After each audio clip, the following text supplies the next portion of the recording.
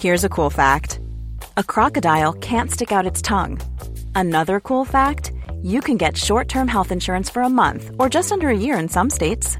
United Healthcare short-term insurance plans are designed for people who are between jobs, coming off their parents' plan, or turning a side hustle into a full-time gig.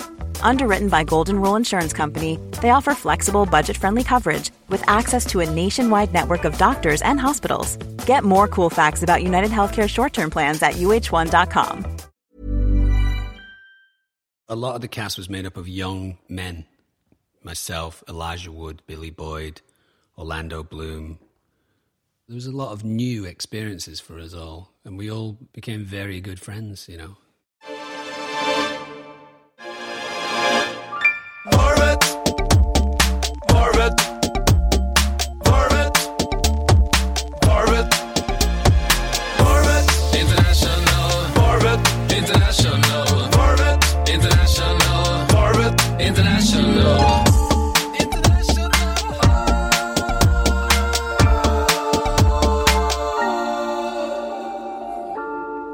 Hello, I'm Christopher Triumf, the host of Varvet International, and this is one of those really long interviews that I sometimes do.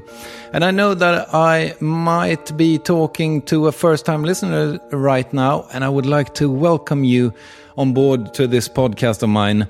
And Varvet International is brought to you in cooperation with Stutterheim Raincoats, those wonderful hand-sewn coats designed right here in Sweden, but brought to you wherever you are in the world if you order your coat at stutterheim.com. That's stutterheim.com. Please do that and start enjoying rain again. Thank you, Stutterheim, for doing this with us. Okay, man of the hour today is English actor Dominic Monaghan. Already in his early 20s, he left home for New Zealand, where he would spend the next few years on his biggest adventure, filming the Lord of the Rings trilogy in the role as Hobbit Meriadoc. And Lord of the Rings would bring huge fame, as well as the part of another devoted fan favorite, the rock star Charlie, on the popular TV series Lost. And that, of course, led to other big roles as well. And lately, he's been spending time in Sweden to film a new series, 100 Code, a detective story of a New York City cop on assignment overseas.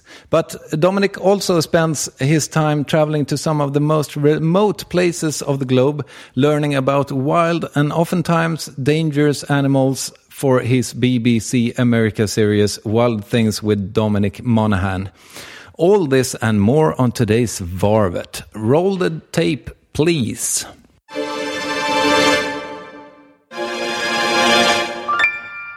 Sometimes you ask people when sound checking to tell what they had for breakfast. Right. But I thought that we would do an experiment. If you could describe where we are right now. Well, like my experience of where we are. Well, we're in a very roomy, beautiful, very Swedish-feeling studio on the outskirts of Stockholm, I believe.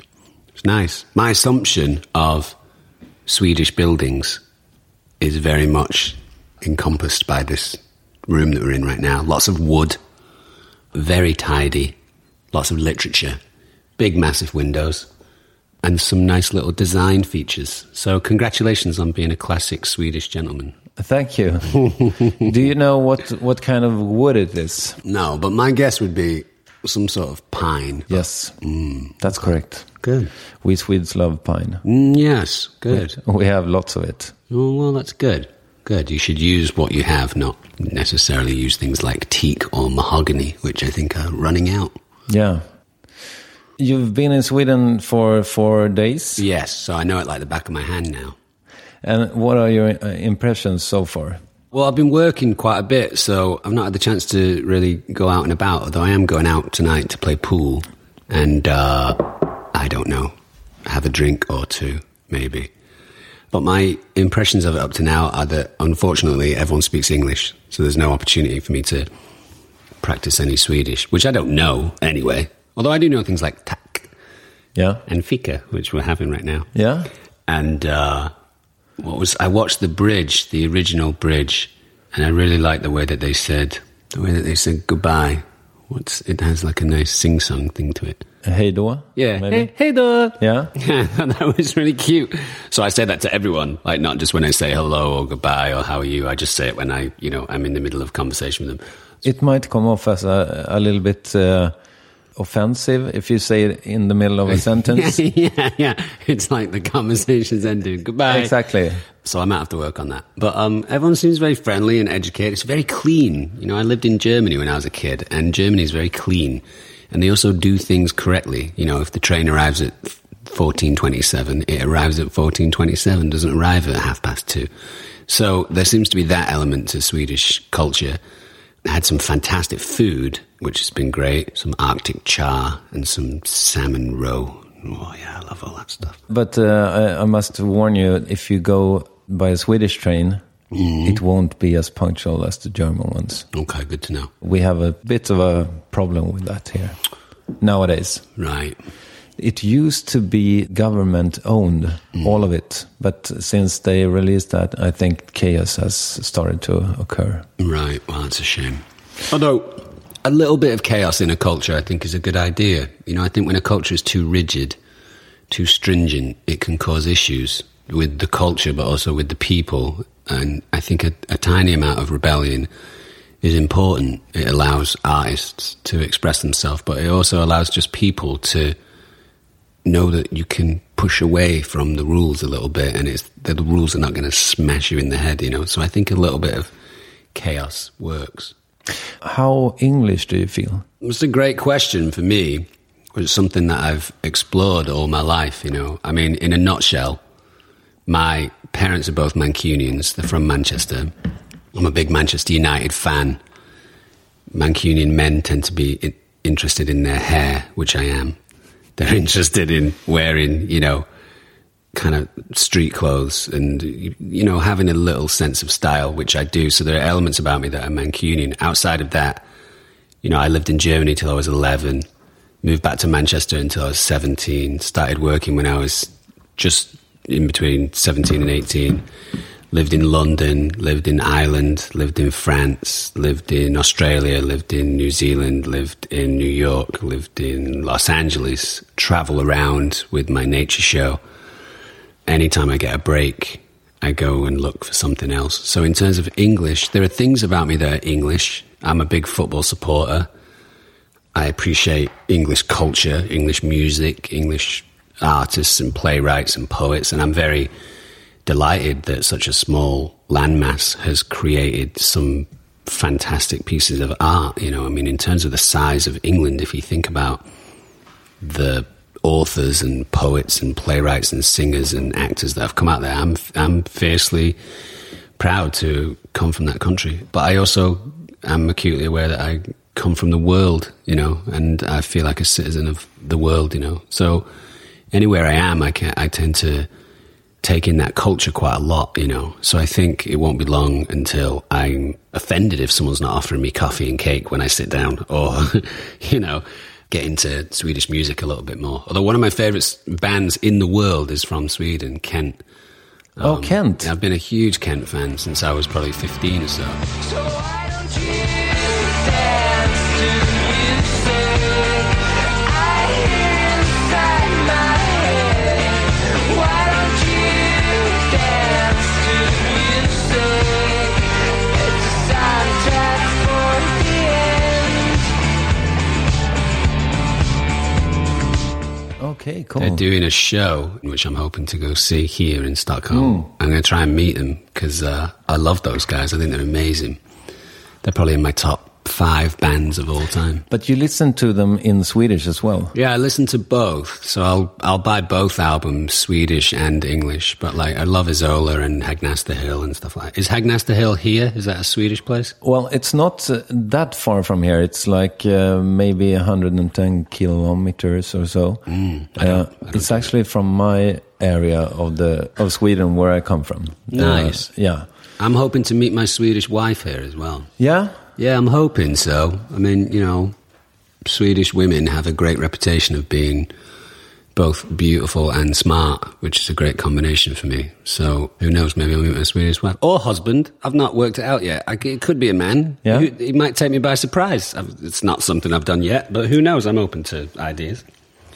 In terms of British music and so, what do you prefer? Well, I mean, to list my favourite bands, you know, the Beatles are my favourite band. I have 2 Beatles tattoos, so they mean a lot to me. And John Lennon and Paul McCartney mean a hell of a lot to me, but John Lennon more than anyone else probably means a little bit more. Obviously, he was unfortunate to die, but for us, there are elements of fortuitousness associated with that because he was frozen in time, and he was frozen in a time where he was cool, and he was always going to be cool. He wasn't going to get fat and rubbish, you know, he stayed cool. So I think... But has Paul become fat and... No, he's not really become fat and rubbish, although if you ask my parents, they don't dig Paul McCartney anymore, and I'm always pissed off with my folks about that, because I'm like, he wrote fucking Yesterday, you know, he was one part of the greatest modern-day singer-songwriting group ever, and they're like, yeah, but we preferred him when he was doing I Wanna Hold Your Hand and stuff, so I think people are not into change, you know, and obviously he's still wearing slightly youthful suits and he has a youthful haircut, and I think my mum and dad just think, I'll grow up a little bit, you know, but he's Paul McCartney, he can do whatever the fuck he wants, I think.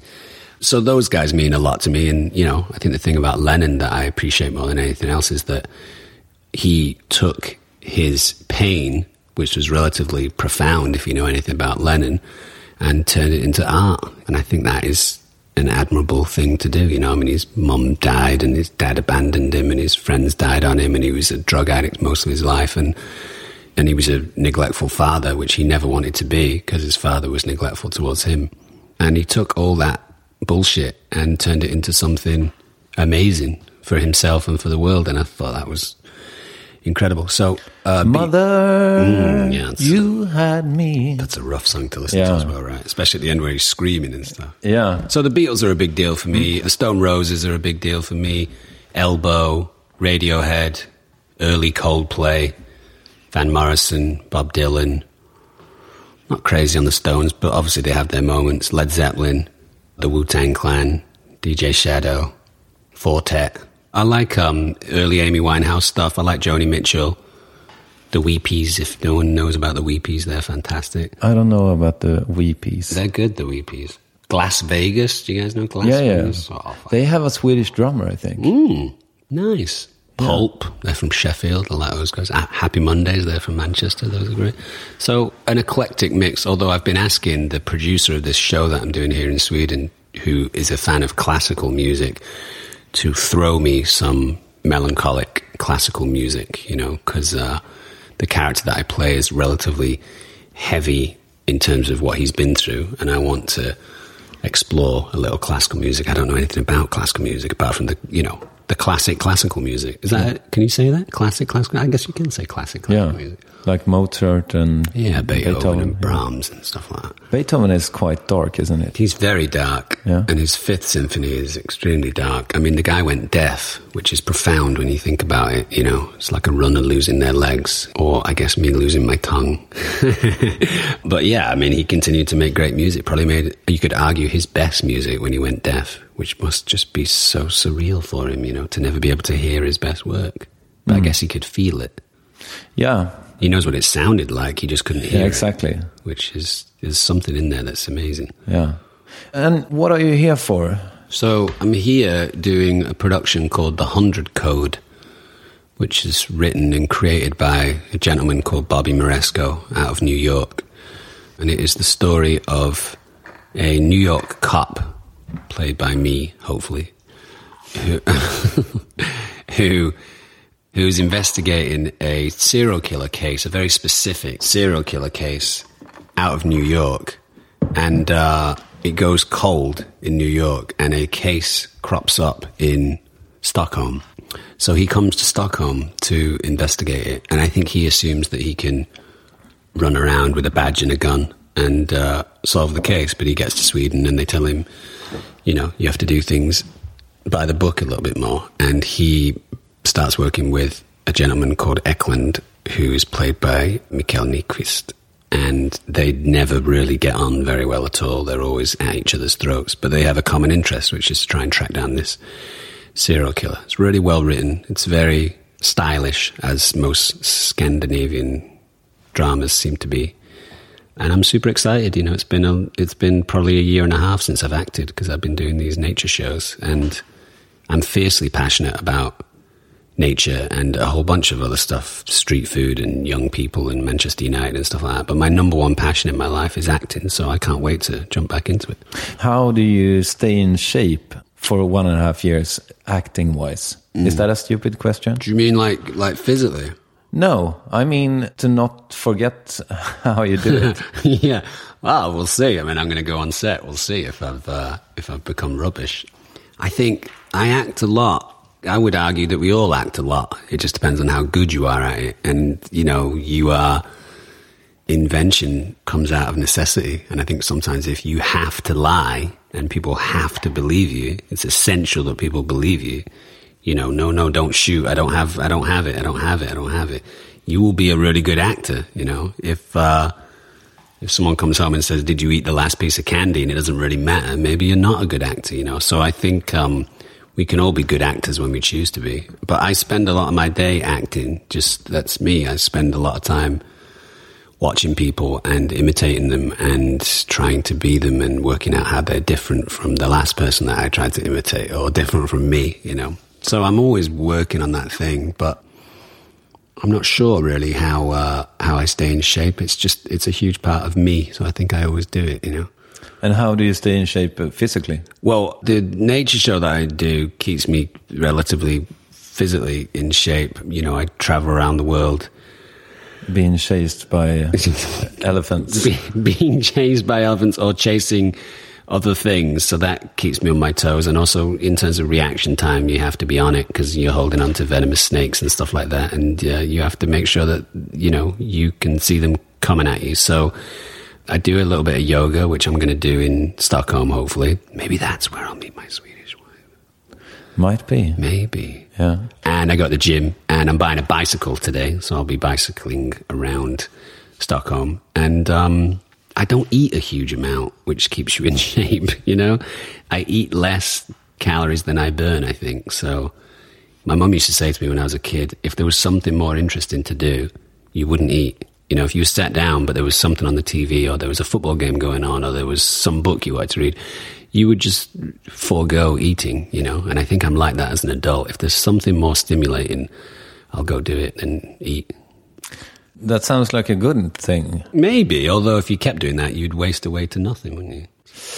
Okay, so now you're in this new apartment. You've been there for 4 days. Do you have like a process, some kind of ritual that you do when you come to a new place like that? Well, I mean, it's important for me to try and be as comfortable as possible in a place. So, you know, I bring all my music and computers and clothes and things from back home that make me feel a little better. I brought my PlayStation with me. I told my mum about it. I said, I brought my PlayStation. My mum said, why are you bringing games? You're 37 years old. You don't need games. And I said, well, first of all, it's not games like you think. It's not, you know, beep, beep, beep, beep. These are very sophisticated, immersive games. And also, you know, you can watch Netflix on your PlayStation. You can stay in touch with people. You can send emails, you know. So it's a computer, essentially, you know. It's a little computer. But the character that I play, as I said earlier on, is quite dark. So I brought quite a few dark games with me. There's a game called The Last of Us, which is about a man and a girl in a post-apocalyptic kind of world with zombies and not zombies. Yeah, zombies, the undead. The Walking Dead. And he's trying to protect her and she's trying to protect him. And it's very dark. There's no colour. It's all pretty much based at night. And there's a lot of death around. So I'm going to play that because it will help me in that kind of dark place. And then also I brought Grand Theft Auto 5, which is all about vice and crime and stealing cars and assassinations and stuff. So both those things are dark and they keep me in a dark place, you know, because I'm reading a lot of true crime about serial killers, and I like to stay in this place. I had this long conversation with my parents when I was just there in Spain, where they live in Spain, where I said to them before I turned up, I said, hey, I feel like I'll be a little different because I've been researching all this very dark matter and I've been listening to sad music, and I've been thinking about dark stuff, so I might be a little heavier than normal. And I think my parents just kind of laughed that stuff off, like, oh, okay, fucking actors, do you know what I mean? But I was darker, and they were a little concerned about me. And I just said, like, don't worry, because it's something that I do, and it's something that I know. It's not something that is new to me. But that's the way that I approach work. I try and be that person as much as I can. Like, I don't normally wear my hair this way, but I'm wearing my hair like this because that's how the guy wears it. And I would normally shave, but he doesn't shave, so I try and be that thing as quickly as possible. And sometimes it's fun because maybe you're playing a clown or an acrobat or something light and airy and positive. And sometimes it's tougher because he's dark and crazy. And this guy is a detective who's around a lot of death, and he's killed a few people, and he lives on his own. So that's another important thing for me. I wanted to be isolated. I'm going to be a little sociable. I'm going out tonight to play pool and stuff, but I think more than anything else, I'll probably purposefully isolate myself. It's helpful. I was thinking about your part on Lost. Did you live that part as well? Yeah, I did. I did live Charlie. You know, I try and live all of them, you know. So I think with Charlie, I probably partied a little bit more than normal. I didn't do H because I didn't feel like I needed to do H to get to that place. You know, he was a heroin addict, so I wasn't doing anything associated with heroin. Have you tried it? I've been in circles where it's been around, and I've met and chatted with a lot of people who were heroin addicts. And actually, this is something that I found out years later, and it scared the fuck out of me. But I used to be a chef in Manchester a long time ago, like when I was like 16, almost 17. And I was friends with a guy who worked in the kitchen called Randolph. And he lived in kind of a dodgy area of town, Manchester. And every so often he'd say, will you give me a lift back to the house? I was always like, oh man, I gotta go to fucking Longsight, which is a terrible place in Manchester. And he said, well, if you do it, we can smoke a joint. And I didn't have enough money to do that at the time. So I was like, okay, let's do that. So, you know, I did it a few times, 4 or 5 times. We'd go in, and his girlfriend or wife would have like a pre-rolled joint in there, smoke a joint, and then I'd go home. And then years later, I saw him in Manchester. He was walking around. I was like, oh, hey, Randolph, what's going on? And we were just catching up. And he said to me, hey, what do you think of that weed we were smoking back then? And I said, oh, I don't remember. It was good, I guess. I mean, I don't really think about it. He said, oh, my girlfriend used to sprinkle H in it. Okay. And I didn't know, you know. I was like, oh, shit, that's crazy. I wish I'd have known that. I wouldn't have, you know, danced with that idea. So in terms of Charlie, I was a little probably more gregarious than normal. And, I mean, I am into music, but I was definitely into music with Charlie, you know, playing the guitar a lot, playing the piano a lot, badly, I might add. It's always sad. It's never like, it's always like, ding, ding, ding. It sounds like Sigur Rós to me, you know Sigur Rós? Yeah. Yeah, I love Sigur Rós. So I did kind of live it a little bit, but he was half good and half bad, Charlie. That was the thing that I loved about him. I always thought of him as a bad good guy. So he wanted to do the right thing, but sometimes his demons told him to do something else. And I definitely lived that life for a while. Like, oh, I should probably go home and not have another drink, or I should probably not go to this person's house, but I would do it to keep me in that place, you know. Is that what we call method acting? I don't think so. That would probably be more kind of method living.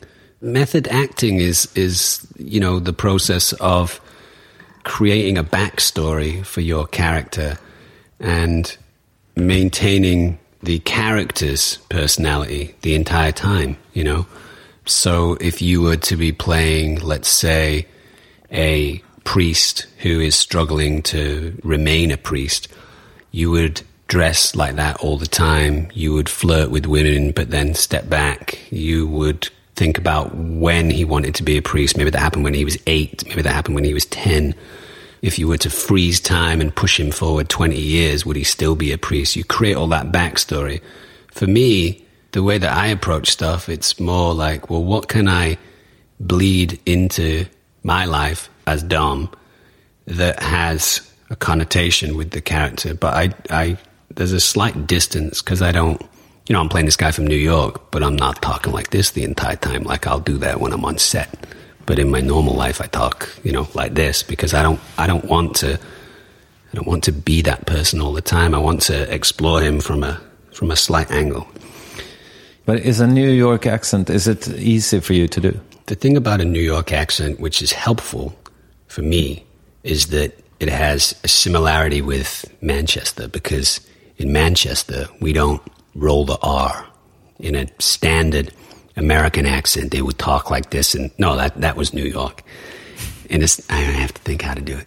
So this is New York, this is how I'm talking. And in New York, if they would say Manchester, there's no R at the end, but a guy from the United States who doesn't sound like he's from the East Coast would say Manchester. I come from Manchester. But I don't say that. I say Manchester. I come from Manchester. So there's elements about it that are similar, but there's some things that are different. Like I say human. I'm a human being, but they say human. I'm a human being. Like, where's your humanity? They just completely drop the H, you know. More than anything else, the New York accent, the New York sensibility is based around an attitude. It's based around this stance that they're capable, that they can handle anything, that they're tough, that nothing scares them.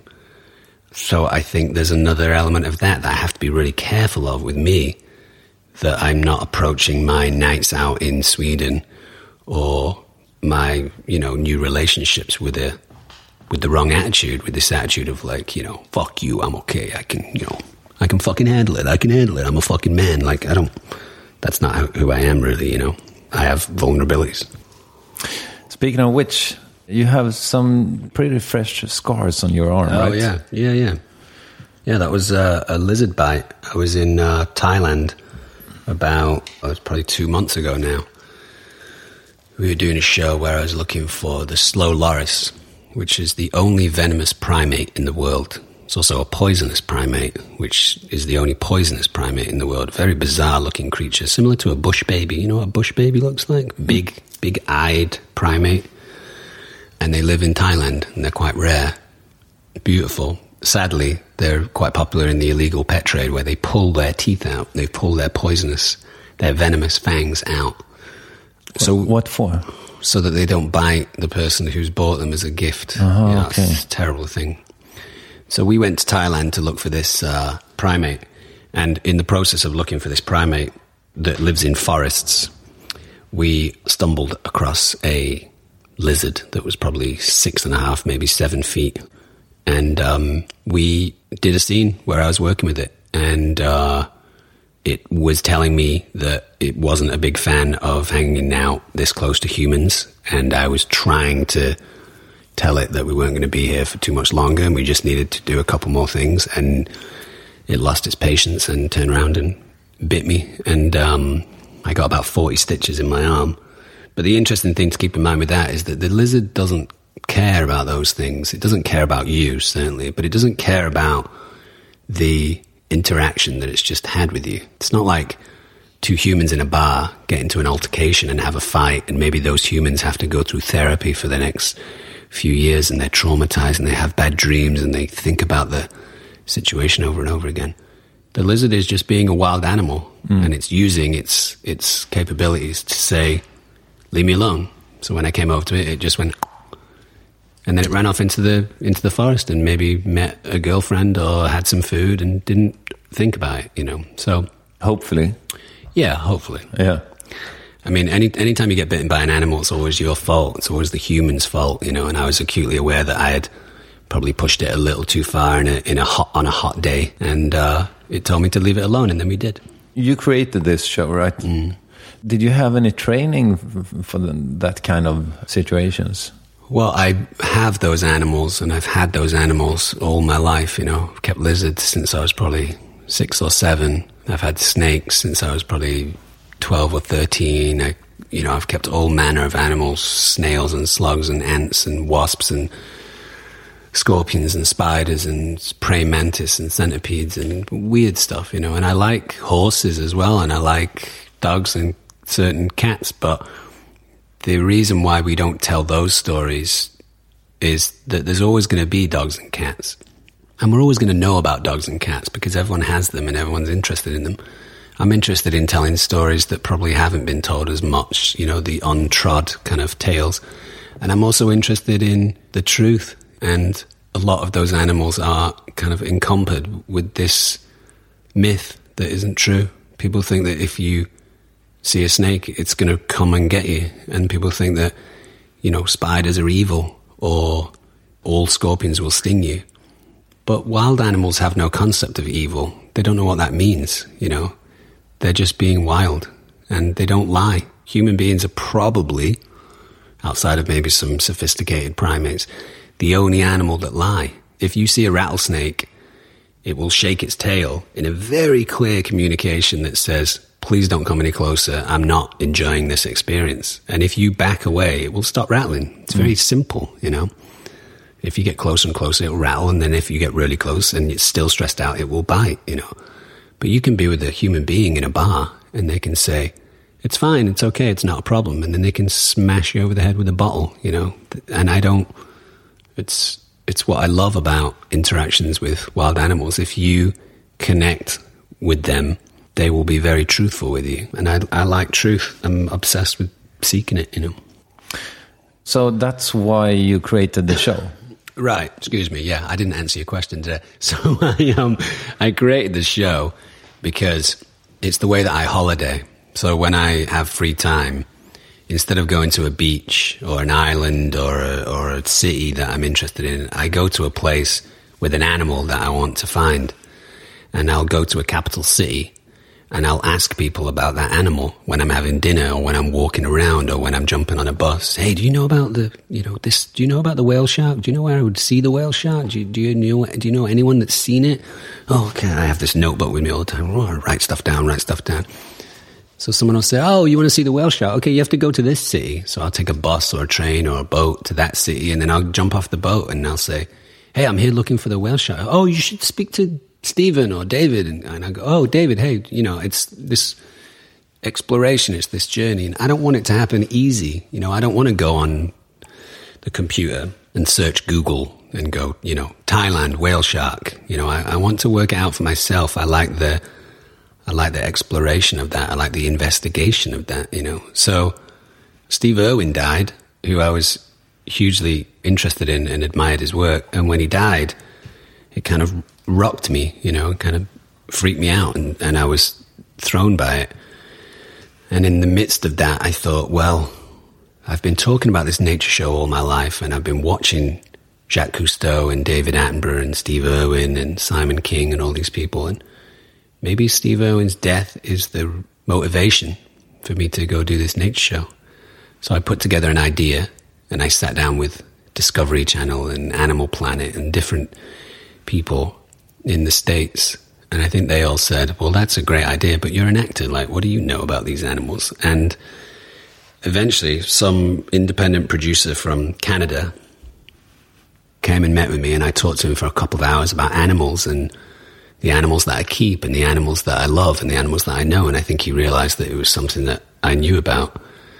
He asked me what episode 1 looked like, and I said, we'll go to Ecuador and find the army ant, which ants are probably my favorite animal in the world. Ants, yeah. Okay. And I wanted to lie down in a trail of army ants and see what it felt like to be overwhelmed with ants and what they do and how they deal with such a large body that they're trying to butcher and take away to their kids. And we wrote this first episode and went to Ecuador, and then from there traveled around the world and started doing the show. So it was kind of a simplistic way of approaching the show.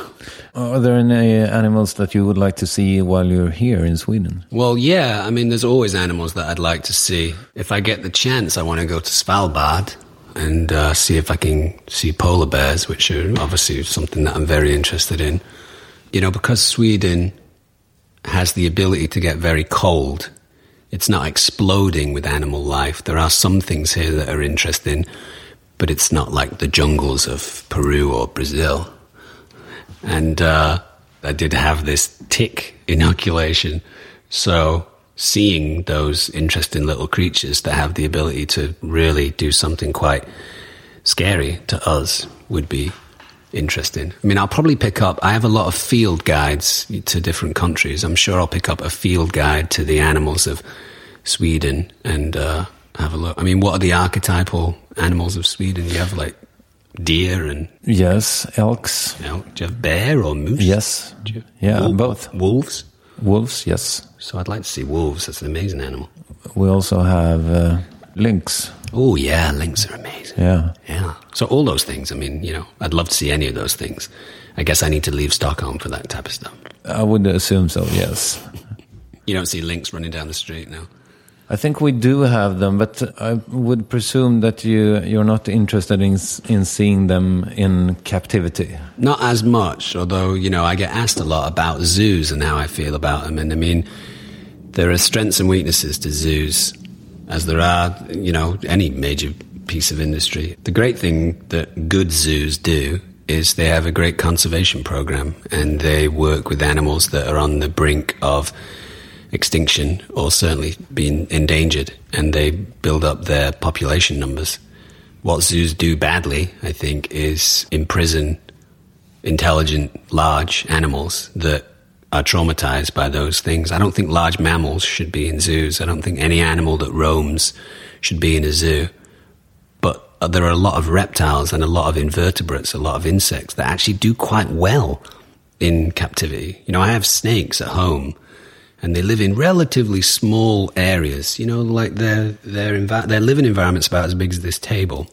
But if you were to put my snake in an environment as big as this room, it would just sit in the corner. It wouldn't roam around. They like to feel secure and safe.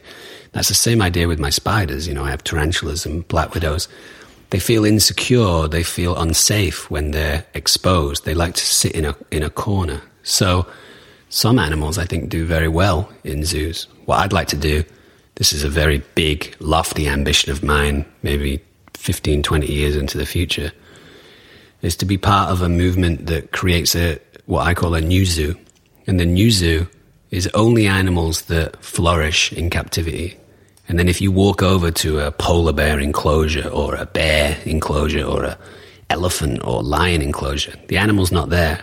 It's just a screen where you can interact with that particular animal. You can see how they feed. You can maybe feel a piece of fake fur. You can see a tooth. You can play games. Is this a tiger tooth or a lion tooth? And you can do quizzes and stuff. And then you move to a different enclosure that's a snake that lives in captivity.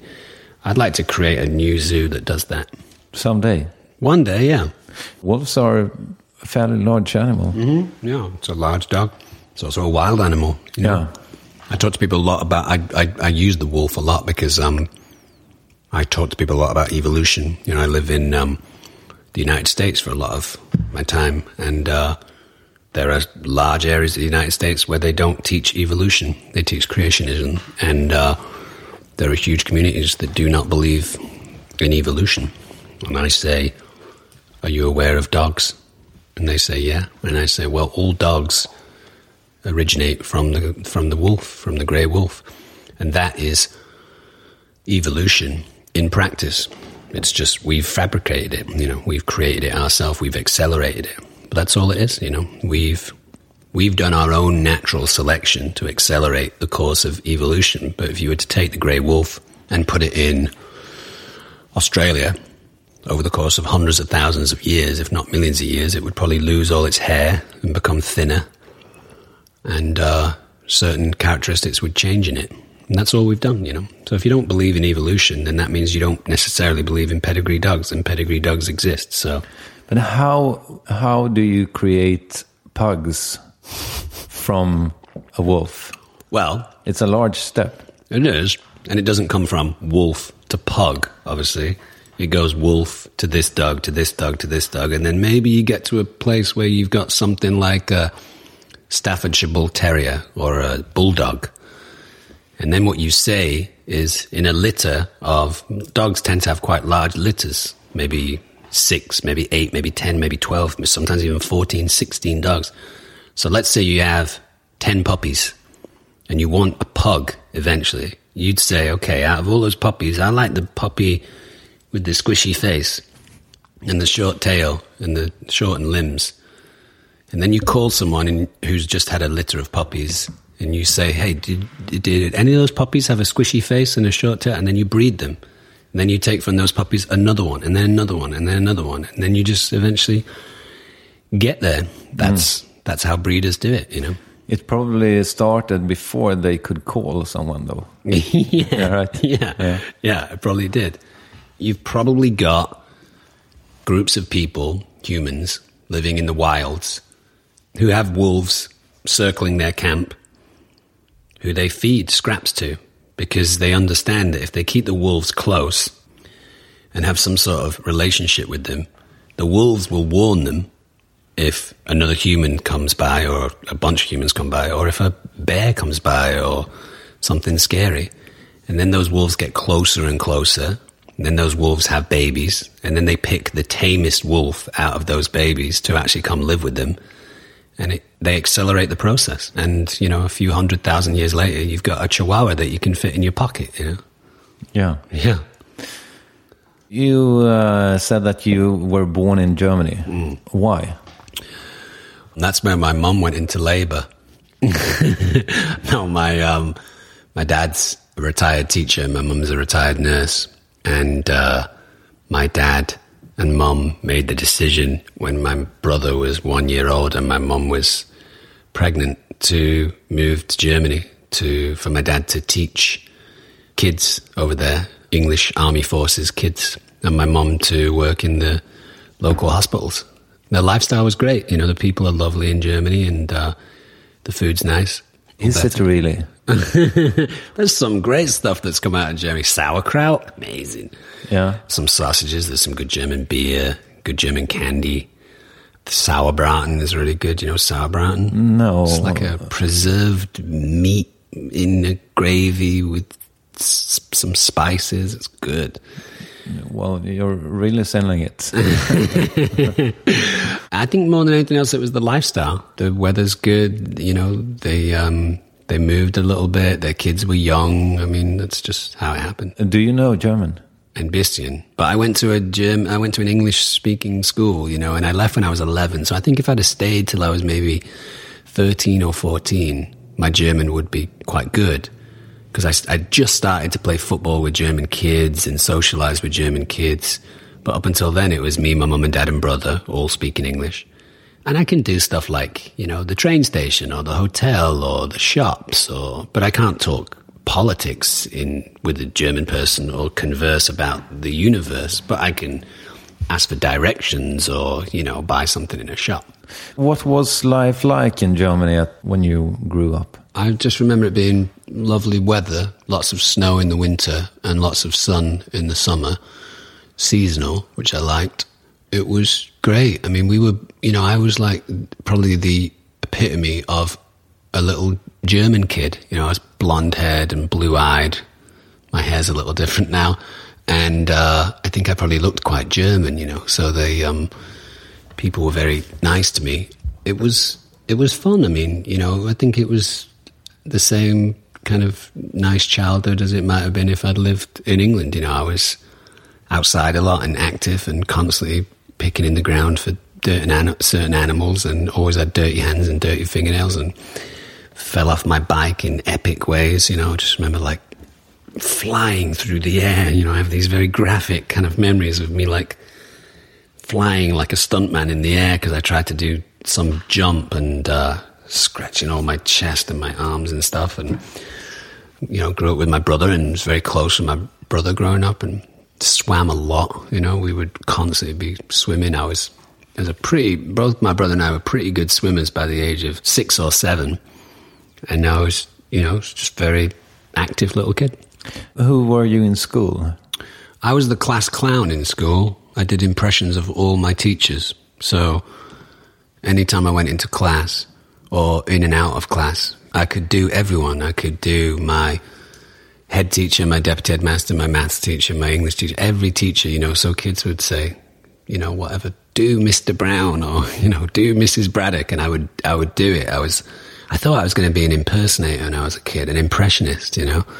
But then I think I realized there was no money in it, no real future in it, you know.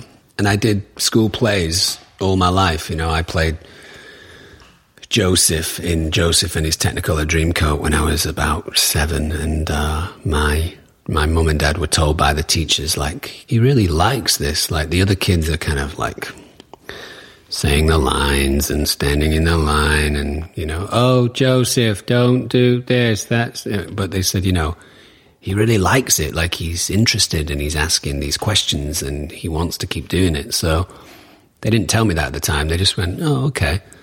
And then all that stuff, you know, Tiny Tim in A Christmas Carol and The Artful Dodger and Oliver and Bugsy Malone and stuff like that. And started to do youth theatre.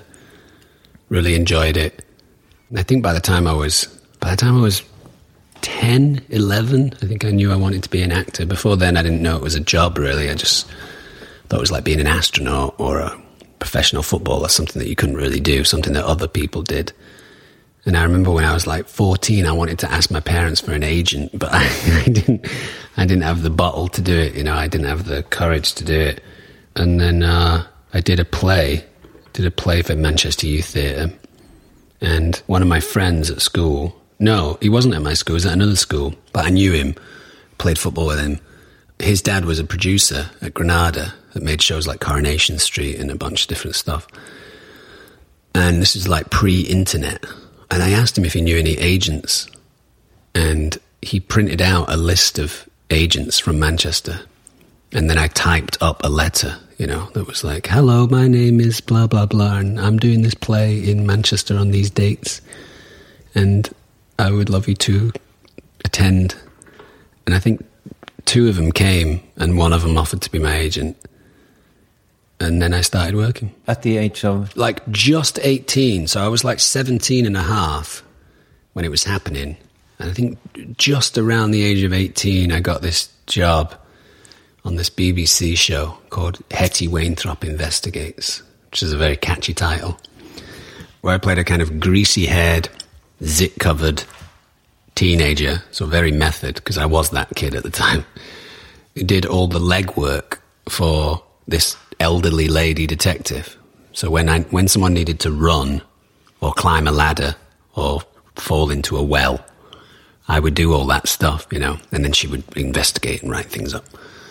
And I got the part, and then I sat down with my folks and said, what should I do? Because I was at college at the time, studying drama and English lit. And my dad and mum said, well, you can always go back to college.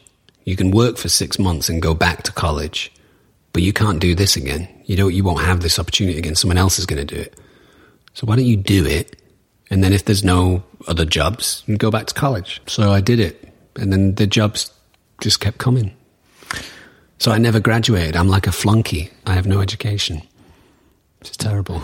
Well, is it? Do you have a complex for that? I don't, because there's a culture in the United States where if someone has had some success in their adult life, but they didn't graduate from high school or they didn't graduate from university, they're all super obsessed with going back and getting like an honorary diploma. You know, it's a big deal for them. Like, I never graduated college, but my college think that I'm a great rapper, so they've given me an honorary diploma, and they like hold it up like, yay, I've been recognized. But I'm not interested in that, really. It doesn't bother me. I mean, I continue to educate myself as an adult. I didn't need school to get educated, you know. I mean, I read more than I did when I was at school, you know. So it's not a big deal for me. You are an English citizen, but you don't have like an American passport as well? No, I have an English or a British passport, I should say, but I am English. Do you vote? I haven't voted for a while. I can vote, but I haven't voted for a while. Why not? I haven't voted because I'm not hugely educated on English politics anymore, or the stance that certain politicians will take. So I feel like I would vote from a point of ignorance, and I don't think that's a good idea. There are certain things that I feel strongly about. But Such as? well, I don't know. I think equality is kind of an interesting issue, and I think anyone, if they're crazy enough, should have the right to marry. I think, you know, men and women should be treated equally, and different sexualities should be treated equally, and different creeds and colours of skin. I think we should have the freedom to do and say whatever we want, as long as you're not hurting yourself or someone else. I do think that the number one issue that we're going to deal with on our planet is the overpopulation of humans. I think if there was another animal that had the same amount of influence on our planet as humans do, that was breeding in the way that humans did, we would control those populations. You know, if there was as many deer or as many bears or dogs, we would probably do something about it. But I think we are biased to the human species, and there's too many of us, and we breed irresponsibly. And you could argue that we're the most destructive animal on the planet, and certainly not the most important. I mean, I think we think we're important because we invented the computer or because we went to the moon. The most important animals on the planet are the ones that live in balance with the planet and don't cause a carbon footprint and create clean air and create clean soil and control their own populations, you know, but we don't do that. We just indiscriminately breed out of control. Well, China does. China does, yeah. And maybe we need to re-explore that idea. I think that maybe you should be allowed to have your own child, and then if you have a second child, you should pay a penalty for doing that. Or you can adopt for free. And then if you have your third child, you pay an even bigger penalty. Or you can adopt for free. And the money that you pay in the penalty goes towards benefiting the lives of unwanted children. Because people get left behind, you know. And I just think that there's not enough space for humans. And sooner or later, we're going to have to make the decision. Do we knock down these people's houses and make them homeless so that we can plant food to feed them? Or do we build more houses and cut down all this farmland and not have enough corn or maize or carrots to feed the people? You know, it's an issue. And that's just the food issue. I mean, it's also creating an air issue and an ocean issue. And we can't get out of the way of ourselves because we think that human beings are the most important animal on the planet because we can paint a picture.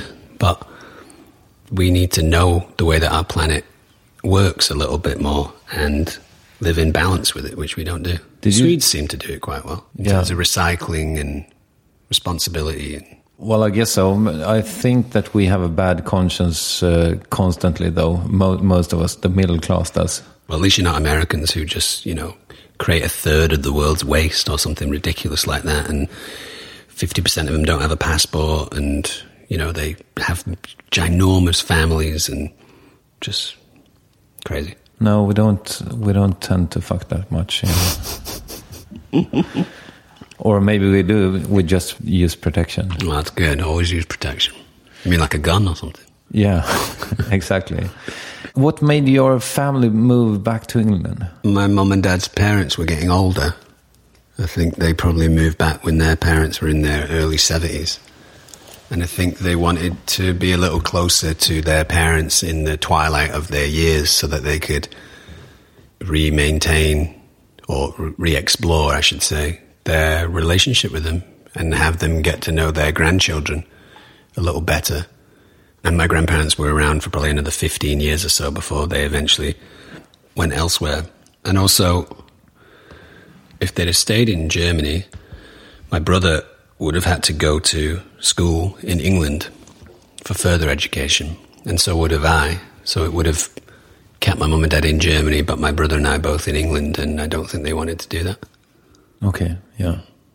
You started working at an early age. How did your Lord of the Rings gig come about?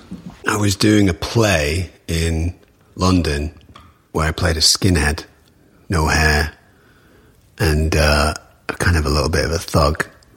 And the play was quite well received. People seemed to like it, and magazines and newspapers wrote reviews on it that were quite good. And one of the casting directors from Lord of the Rings came to see it, and then I think talked to my agent and said, you know, we're going to start doing castings for Lord of the Rings and we'd like Dominic to come in. So a few weeks later, I went in and read what was at the time the generic Hobbit audition, which was Frodo greeting Gandalf at the door after not seeing him for a long time and inviting him in and talking about the ring. And that happens a lot in auditions. And I think that's the reason why there's this myth that an actor originally read for one thing but then got another part. That's not true. More often than not, it's because they write a generic male role and a generic female role for the audition, and everyone reads that just to see if you're not stupid and that you can read and that you can act, you know. So the same thing happened in Lost. Most people read a generic Sawyer role and a generic Kate role. And one of the myths about Lost is, you know, whatever, Ian Somerhalder originally read for Sawyer but got the role of Boone, or Jorge Garcia originally read for Sawyer but got the role of Hurley. That's not true. It's just they're not going to write 15 different scenes for 15 different characters. They'll just write one. So I read this generic Hobbit role and went back to work, and then I was actually living in France at the time because I had done a TV show there, and then I just stayed with a girl that I had become quite friendly with. And my agent called me and said, hey, you might need to fly to Los Angeles or New Zealand to sit down with Peter Jackson and talk about the role. And I said, oh, okay, great. And then a couple of days later, he called me up and said, no, you don't need to fly anywhere. They just offered you the part. So I said, great. So then I left France and went back to Manchester and then packed a bag and went to New Zealand for like almost 2 years. Did you ever like think about it, or was it when you got the part, of course I'm going to do it? Yeah, there's no element of consideration about it. I mean, you're always going to do it. It wasn't like, oh, okay, well, give me a day, let me think. It was obviously like, okay, great, you know, let's say yes. And there were things about it that were challenging. You know, my grandmother was dying at the time, so I essentially had to say bye to my grandmother because I knew I wasn't going to see her again. So that was kind of a bummer for both of us, I'm sure. But she had bigger things to think about. And leaving for 2 years and going away, you know, I mean, lots of relationships fractured and stuff like that. But I think that's what happens in life when you make big decisions. Everything is affected, and you have to make your peace with that, you know. But there wasn't like, okay, so what was the pay again? I mean, you didn't... No, I didn't care about that? No. I mean, I care about money because it helps me live, but I don't care about it to the extent that, you know, I'm not motivated by money to do jobs. I've not done a job based on money yet. I do jobs based on the role and the character and the opportunity. You know, with this, I thought, okay, great. It's a great role, and, you know, it's the lead, and he has a lot of angst, and that's great. I'm going to be in Sweden. I've never been to Sweden. I've never been to Stockholm. I get to explore a new city. I get to be there for a while. All those things. You know, I don't really ask about money. It's like later on I go, oh shit, I'm getting paid for that. That's great. You know, it's that kind of feeling. So, no, there was none of that. I was too young as well at the time. You know, my agent told me how it was going to be. It was the first time I ever flew business on a business class on a plane. I'd never flown business class before, you know. So he said, they're going to fly you business class from Manchester to Wellington, which is an epic flight. I mean, it's Manchester to London, London to Los Angeles, Los Angeles to Auckland, Auckland to Wellington. It's like 32 hours. And you get off and you just, you know, lost your mind, and you feel like you're walking on bubble gum for the next 3 days. Everything's soft and floaty and your balance is affected.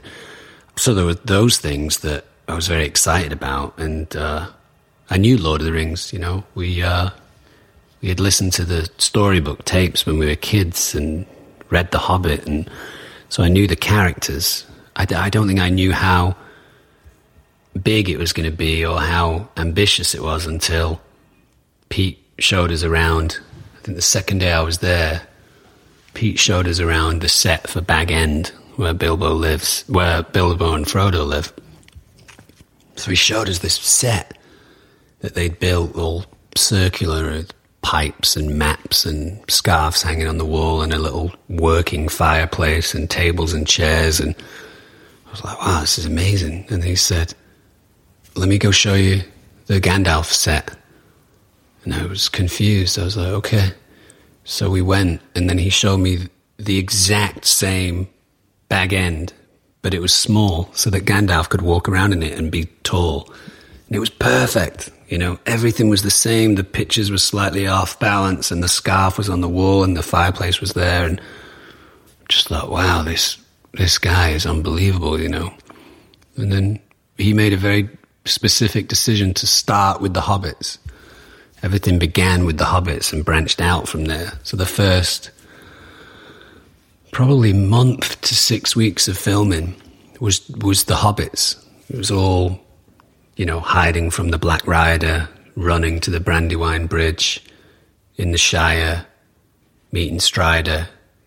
So the Hobbits began, and then they would introduce characters to the Hobbits. So they'd be like, here's Gandalf coming in, here's Aragorn, here's Legolas, here's Gimli, and we were almost kind of the foundation in a way, and it was a great feeling to be at the center of it all. Great project.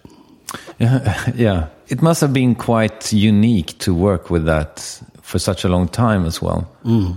Could you like paint us a picture of the lunches, your life in the spare time as well? Are you tired of talking about this? No. I think going to talk about it, and it was a great experience. A lot of the cast was made up of young men.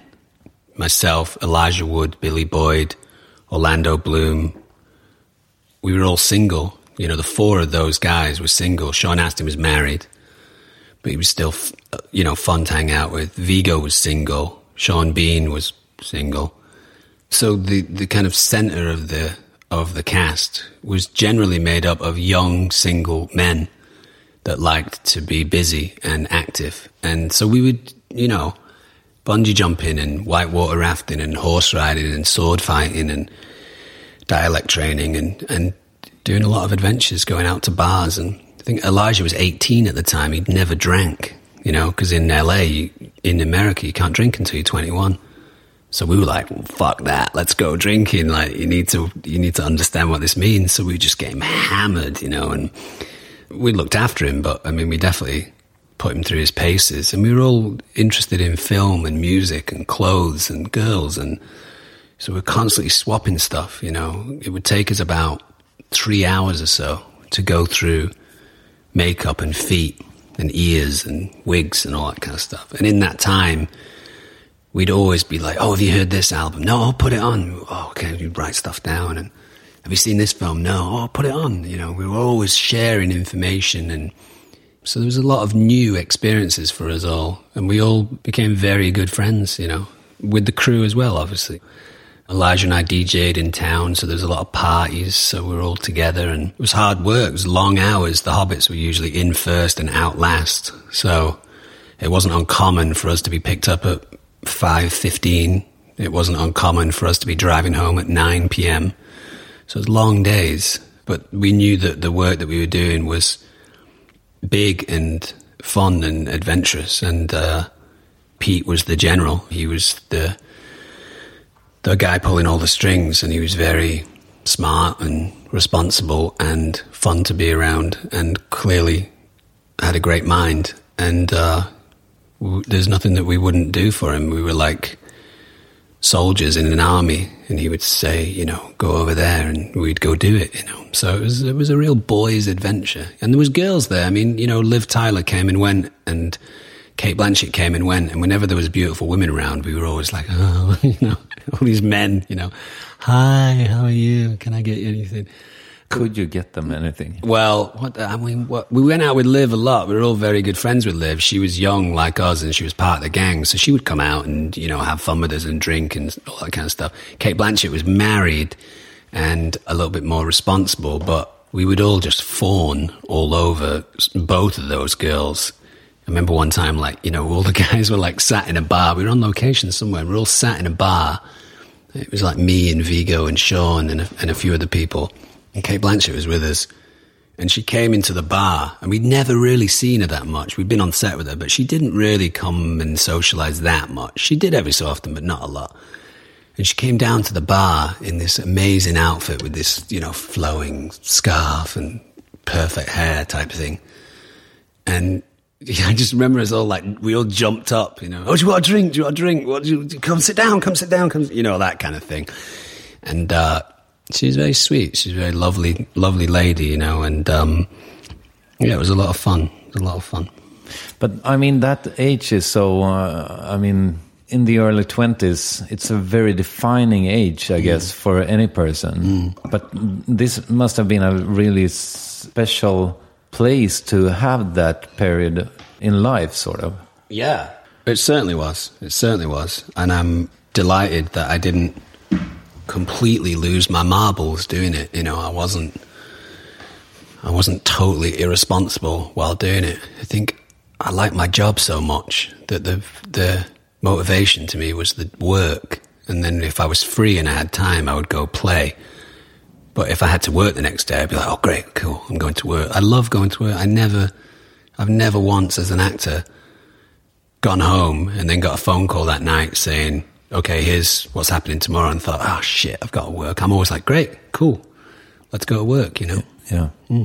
And after this period of 2 years, you moved to Los Angeles, or directly? I went back to Manchester for like 2 or 3 months, and then I called my agent and said, it's kind of quiet, you know, what should I do? And he said, well, you should move to London. And I thought, I'm not going to move to London. Why not? Because it's full of Londoners. Okay. And I'm from the north of England, and it was expensive and moody. They have shitty football teams there, and I didn't want to do that. So I thought, well, I'll move to LA instead. Where they have great football teams. Yeah.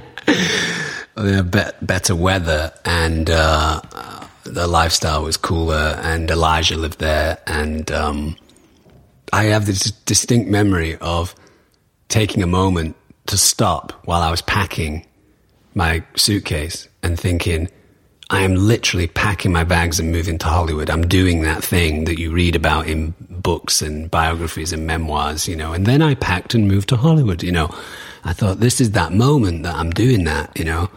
And then I moved to LA, and it was as quiet, if not quieter, in LA for the first year or so that I was there. It was a struggle. Because the Lord of the Rings movie was in post-production. Right, it hadn't come out yet. So I think, I mean, it's a long time ago, so I can't really work it out now, but it was probably, you know, I probably moved to LA in something like a February, but it wasn't until that December that Lord of the Rings came out, or maybe even after that, you know. And it was a trial, but ultimately rewarding and what I needed to do. What did you do during that year? Where did you live? I lived just near the Four Seasons Hotel in a kind of granny flat in my then manager's house, which had nothing. It didn't have a toilet. It had a fridge and a bed and a TV, and that was it. So I couldn't cook. And I did a lot of drugs, and I did a lot of partying, and hung out with the wrong people, or maybe the right people at the time. You know, maybe I needed to go through that. It's like soldiers coming back from war. They have to act out a little bit and misbehave so that they can come back to normal. And I think we'd been, or at least I'd been, having this adventure. And I think I needed to come back down to earth with a bump, and I did that. What did you do? Was it like cocaine and... No, not cocaine. I don't like cocaine. It's too expensive. And I think everyone turns into a dickhead on cocaine. Everyone talks about themselves, which is interesting because I spent the last hour talking about myself. But everyone talks about how amazing they are and that they're inventing the future and they're a wizard. Just people on coke drive me crazy. I tend to avoid that. I smoked a lot of weed and did a lot of hallucinogenics. Did a lot of mushrooms and acid and peyote and salvia and drugs. I just found out that salvia isn't actually the spice. It's something else, right? Yeah, salvia in the States, at least, is a hallucinogenic plant. But there's different breeds of salvia. I actually grow salvia in my garden, but it's not the hallucinogenic type. I think it's a Mexican type of salvia that produces a hallucinogenic experience. And for me, being interested in the Beatles and art and other worlds and stuff like that, it was something that I was drawn to. So I did a lot of that and waited for the phone to ring. But were you, at any time, were you worried about your lifestyle?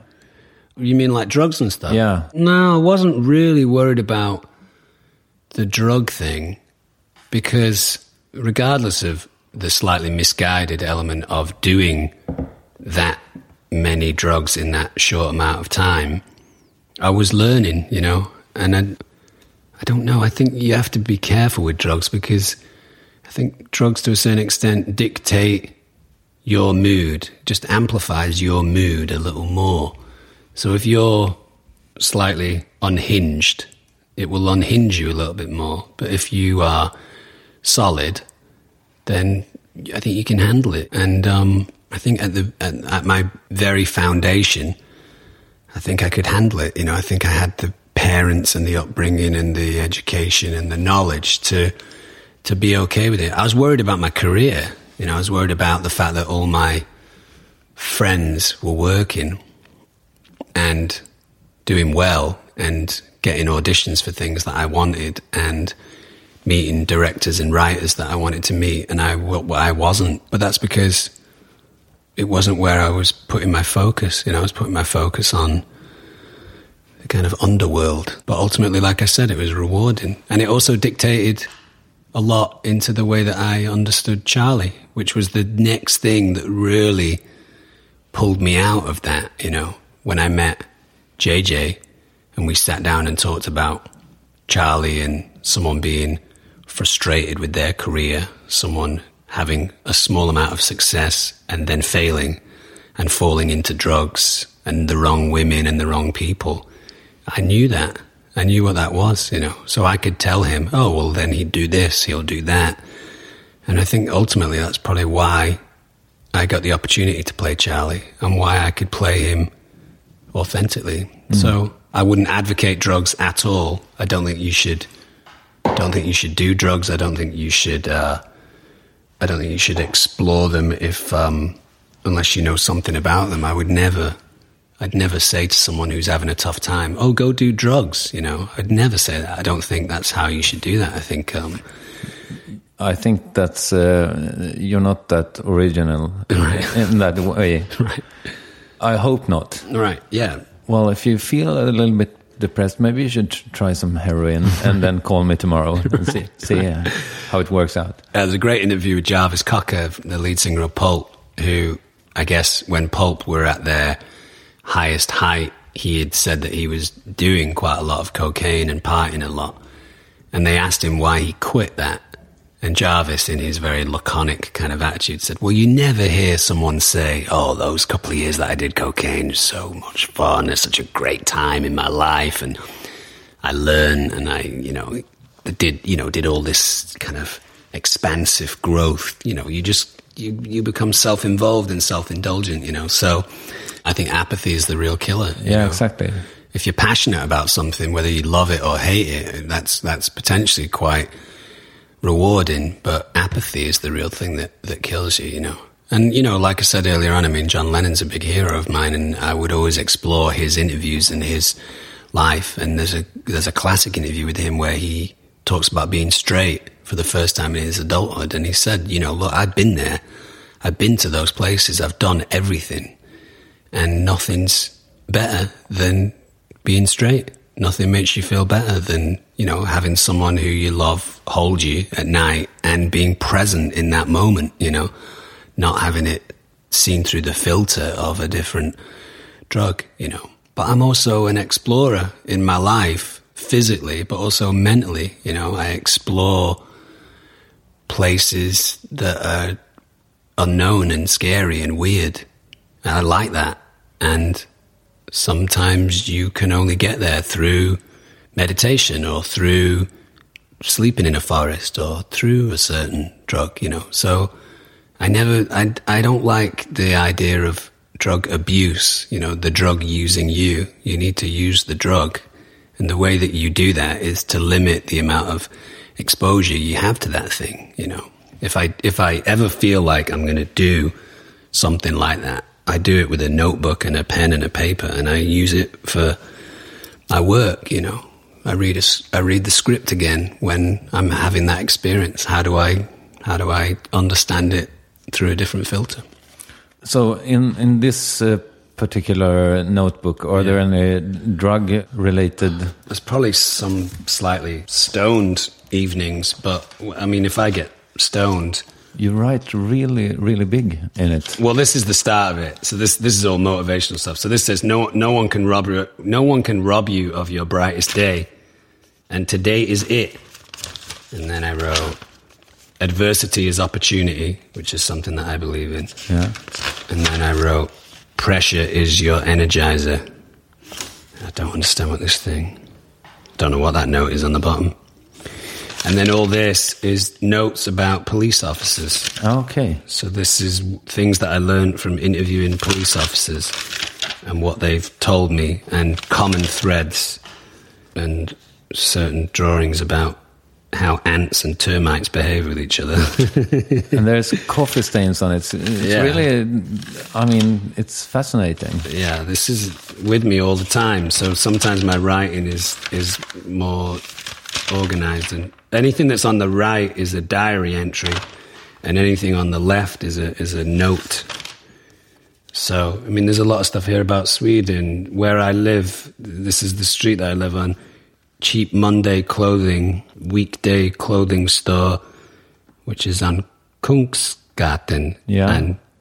And then books about serial killers and some stuff. Oh, like NK Clothing and Hope Shop and address of the production office and stuff like that, you know. It's like my guide almost. Yeah. Yeah.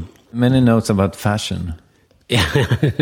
Are you into clothes? I like clothes, yeah. I mean, I like clothes that at their basis have a functionality, you know. I don't wear anything that makes me feel uncomfortable, or like I understand that Lady Gaga has to wear certain clothing because it makes her this character. But for me, I don't understand that she wears things that are uncomfortable or stop her from moving. Everything for me has to function correctly. But I don't think you have tried a proper meat dress then. I have not tried it yet. Maybe I'll try it while I'm here. But I do like clothes. I mean, I like different styles and fashions. I like a lot of bold ideas, and yeah.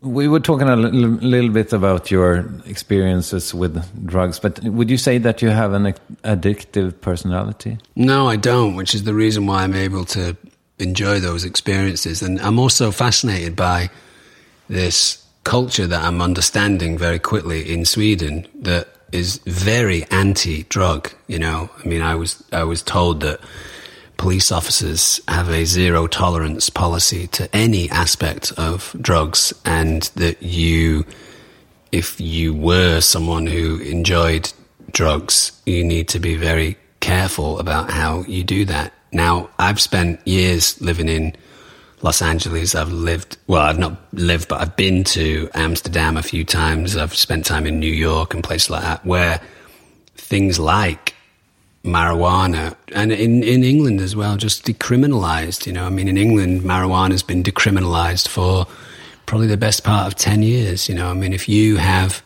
what they understand to be enough weed for yourself and no one else, and you can argue that point succinctly, then the police officers won't do anything to you. If you're walking down the street and you're smoking a joint, the police officer will probably take that joint away from you, destroy it, and tell you to move on. And if you're in your house, if you're growing weed, but it's just for your own personal use, then the police officers won't do anything about it. If you're selling it, you'll be prosecuted. If you're dealing it, you'll be prosecuted. And if you're blatant about using it on the street, then maybe, you know, if you smoke it outside a police station, they might say, all right, you're being an idiot. You know, you're just asking for trouble.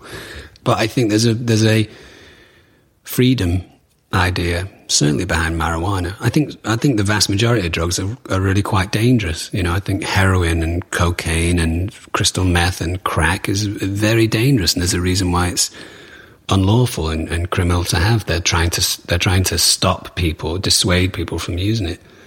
But I mean, if you feel strongly about marijuana to the point where you think that it should be illegal, then you need to probably throw away most of your music and the vast majority of your art, because a lot of that is influenced by that plant.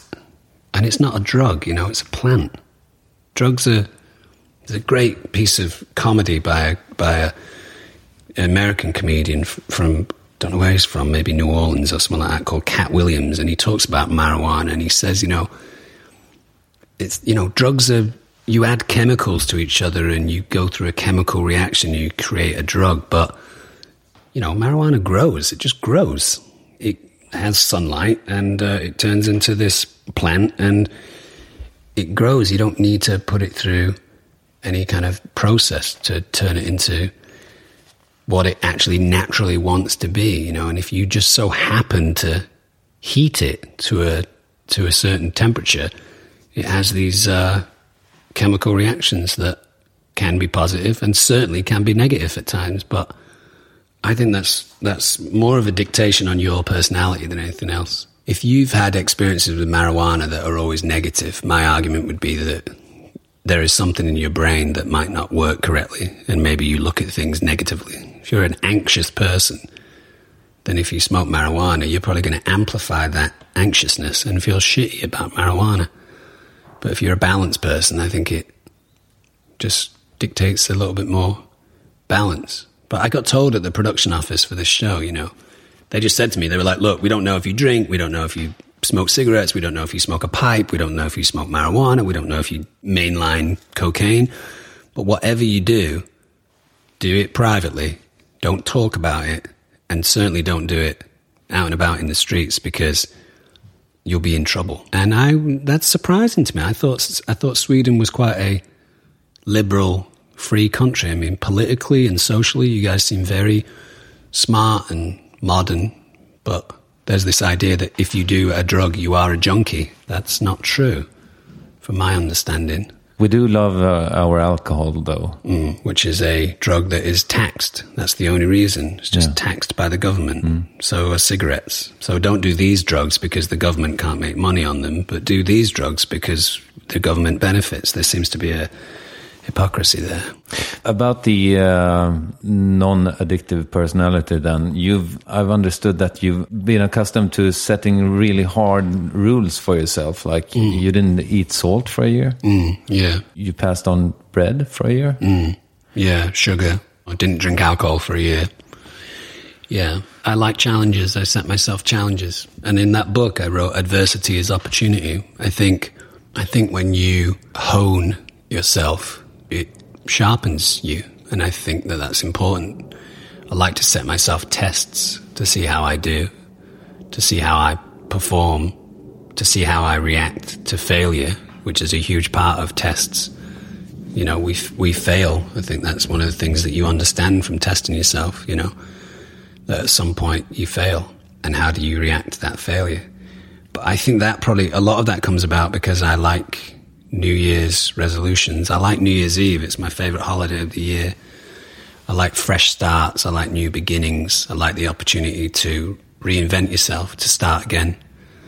And because of that, New Year's Eve is always a big thing for me. I usually dress up. I usually throw a party. I usually go somewhere fun.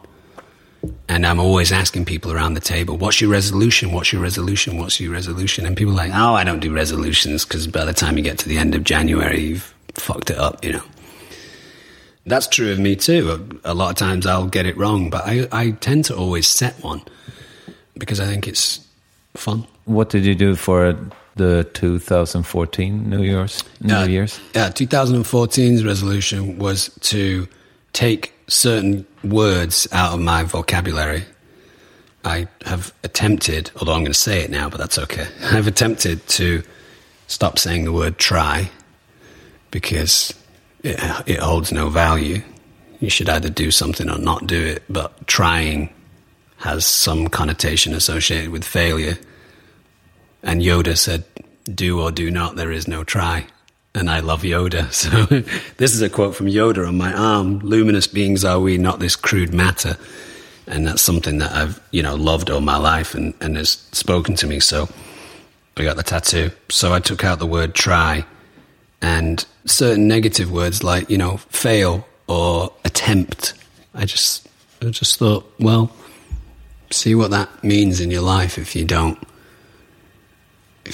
say anything that has the potential to be critical about yourself. How did you get this idea? I don't know. I've been playing around with it for a while. I've always said to people to never offer anything negative about yourself. It's okay to think something negative about yourself and to explore that, but I don't think you should present that negatively, and I don't think that you should. I think if someone compliments you, you should say thank you. I don't think you should argue that it's not true. I can't stand that when people do that. Oh, you look pretty today. No, I don't. My hair's terrible. Oh, I need to do this. And I messed up my eye makeup today. Oh, I hate this dress. And why am I fucking complimenting you anyway? Like, I'm trying to be nice, and you're telling me that that's not the case. I've done that with my mum for years. I've just said, just take it. Take the compliment. Just say thanks. It's easier that way. So I think it came out of that. I think words are important, and the way that we talk about ourselves is very important. And there are ways that I sometimes talk about myself that might not be helpful. So I tried. Interesting. So I took those out of my vocabulary. Yeah. It's not easy. No. Yeah. Do you believe in God? No, I don't. I'm an atheist. But I believe in some things that I can't tangibly understand. I believe in karma, whatever that is. I believe that if we treat people and the world in a positive way, positive things tend to happen to you. I believe that negative people think that the world is a negative place because they treat it negatively, and then people are negative towards them. And also inanimate objects are negative towards them too. And I can't understand that, but I've found that that's true. I have a relationship in my house with my oven and my fridge and my microwave and my utensils because I want them to behave in the way that I want them to. And I think that they do that more if you're nice to them or nicer to them, So I think I think people think there's a madness associated with that. But for me, it makes sense, I live on my own. I've lived on my own since I was 18. I was talking to a girl once who I won't reveal her name because what she said was a little negative, but she said to me, have you noticed that everyone at the airport is rude? And I said, no, not really. And she said, and also everyone in hotels are rude too. Have you noticed that? Like, all receptionists are rude. And everyone that checks you into your flight and everyone that gives you a drink on your flight, they're all rude. And I said, have you noticed that you are the common thread in that? That maybe you approach things in a negative way and people are negative towards you. That's just not, I don't do it like that. I assume that everything is good until it tells me that it's not. But we were talking about God, I think, the God concept. That's the untangible that I can't understand, but it makes sense to me. I think it makes a little bit more sense with living things. If I work with a snake that's annoyed with me, but I put my hands on it, I notice that after a couple of minutes, that snake will usually calm down because it picks up on my energy that I'm not going to hurt it and that I'm not here for a negative reason. I can understand that. We are energetic creatures and energy gets exchanged between animals. As human beings, that happens. But certainly animals that don't speak the same language. If a wolf sees a bear, they understand the energy. You know, if the bear stands up and says, fuck off, the wolf might not speak that language, but it knows what that means, you know. So that makes sense. But I don't really know how I can have a spoon that's nicer to me than another spoon. But it seems to happen, so... yeah, I don't know. Would you like to recommend anything? Yeah, I'll recommend a few kind of pieces of art. I'm a big fan of the Icelandic group Sigur Rós, as I know you are too, who I think are fantastic and should be listened to. I think they make really great music that puts you in a very important headspace that allows you to think. It's not mindless music, it's mindful music. American Psycho is my favorite book, which I think is vilified as a book about a serial killer, you know, who's obsessed with blood and death and graphic killing, which there is elements of that in there. But for me, American Psycho is a real exploration into madness, the madness of the main character, but also the madness of the author and the madness of the reader and your responsibility in there. The first line is, "Abandon hope, all ye who enter." And I think that's a warning sign to the reader. You know, there's nothing in here that's going to help you. You're going to go somewhere dark. And the authors said, I've told you this. So you need to take responsibility for that. I think it's a fascinating book and I loved it. Yeah, so I'll recommend those two things. Great. And who would you like me to interview in Värvet International? Man, Kat Von D is a really interesting lady because she's an artist and a great artist and likes to travel a lot and has great connections in Europe, and I think she comes to Europe quite a lot and she has a lot of really interesting things to say and she's a lovely person. So, especially in terms of the conversation that we just had, I think Kat would really enjoy that. So, thank you very much for your time. Yeah, it was great talking to you. That was really fun.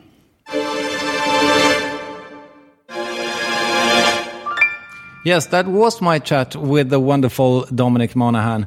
And if you would like to see Wild Things with Dominic Monaghan, I think that season 2 premieres any day now in the UK and in the US as well. Yes, that's all for this week. And please follow Värvet in social media to keep up with what's happening.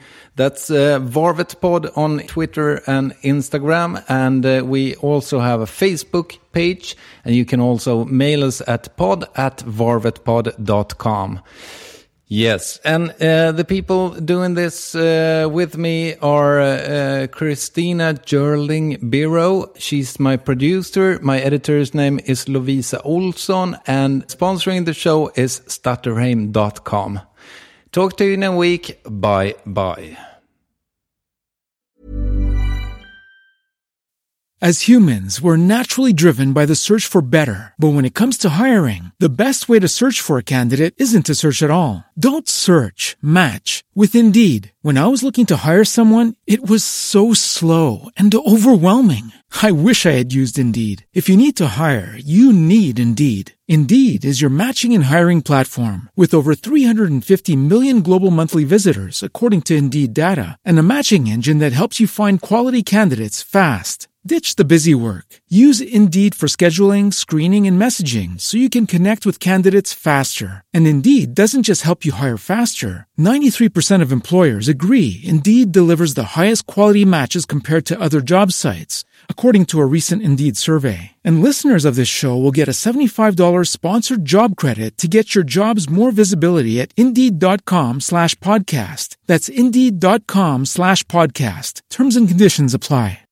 When you drive a vehicle so reliable it's backed by a 10-year, 100,000-mile limited warranty, you stop thinking about what you can't do and start doing what you never thought possible. Visit your local Kia dealer today to see what you're capable of in a vehicle that inspires confidence around every corner.